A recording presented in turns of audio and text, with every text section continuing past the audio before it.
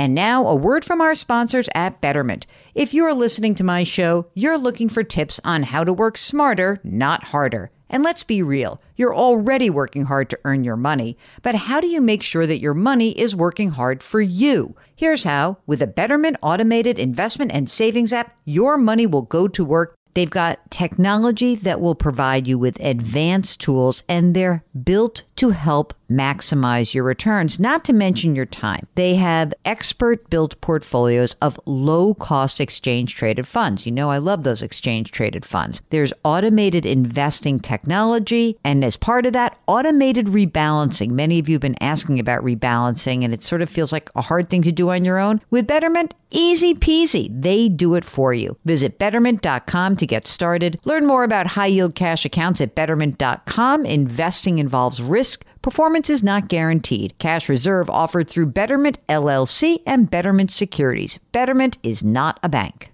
Homes.com knows that when it comes to home shopping, it's never just about the house or condo. It's about the home. And what makes a home is more than just the house or property. It's the location and neighborhood. If you have kids, it's also schools, nearby parks, and transportation options.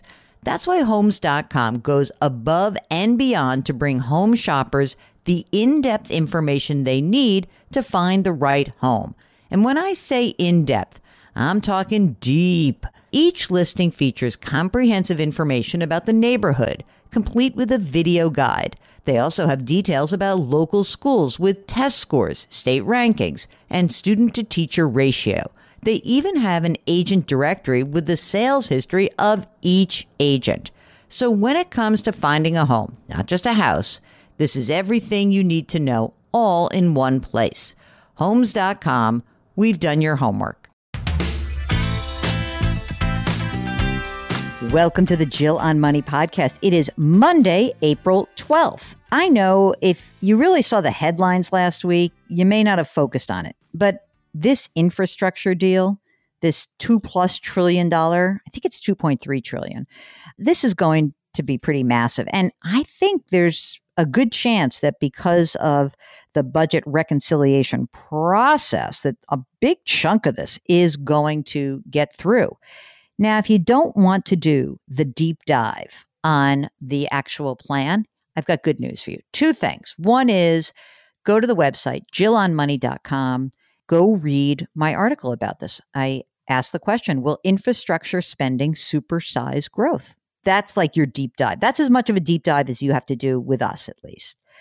The next thing you can do is if you just don't really feel like reading and you want to keep listening, stay tuned, because over the weekend, I appeared on CBS This Morning, the Saturday edition, to explain the infrastructure bill and how it could potentially impact the jobs market and the economy. So here is your, let's call it the Cliff Notes listening session for the infrastructure bill. President Biden released his $1.5 trillion budget proposal. It includes an 8% increase in agency operating budgets. And in the Oval Office Friday, the president says he hopes it'll have bipartisan support. Senate Republicans criticized the less than 2% increase in defense spending. The proposal does not include the president's $2 trillion infrastructure package. Here to discuss where that plan stands and the road ahead is CBS News business analyst Jill Schlesinger. Jill, good to see you. First of all, give us the basics of this proposed infrastructure plan. Well, it basically is in 4 buckets. The first is what I would call classic infrastructure, and that's roads, rails, transit systems, about $620 billion. Another $650 billion for maybe what I might call the home economy, broadband, better pipes and safe drinking water. That's really important to the Biden administration. The third aspect, let's call it the workplace economy, research and development. There's money for manufacturing, small businesses, about $580 billion for that. And then $400 billion in a bucket of spending for those healthcare workers who help the elderly and the disabled.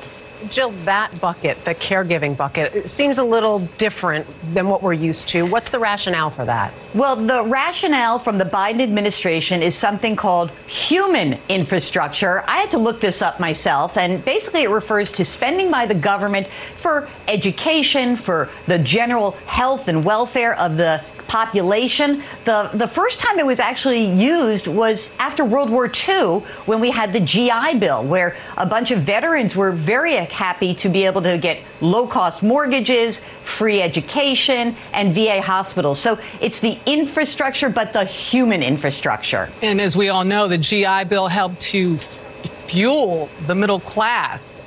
Big question here for a lot of folks, both Democrat and Republican: how do we fund it? And what is the president's plan? The basic premise of funding is that corporate America has really done incredibly well over the last 30, 40, 50 years, and especially over the last 10 years, and that it is corporate America that will foot the bill for this.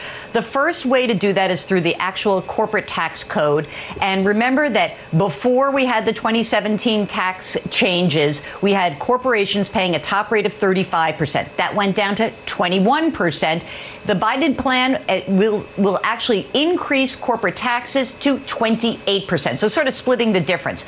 And then there's a number of ways that the administration would cut down on loopholes. There would be an effort to have a global minimum tax rate. That is to prevent a race to the bottom where countries lower their tax rates to bring companies to them, and a minimum tax for U.S. companies, as well as U.S. companies paying a certain percentage of their big money profits and have that tax at a 15% rate. So all corporate America, not individuals.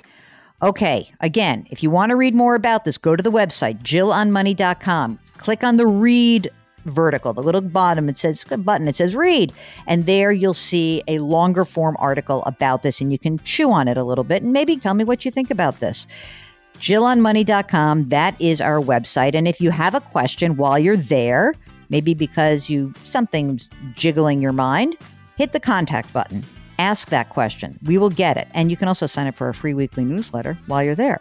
So check it out, JillOnMoney.com. As always, wash your hands, wear your masks, maintain your physical distancing, do something nice for somebody today. We'll talk to you tomorrow.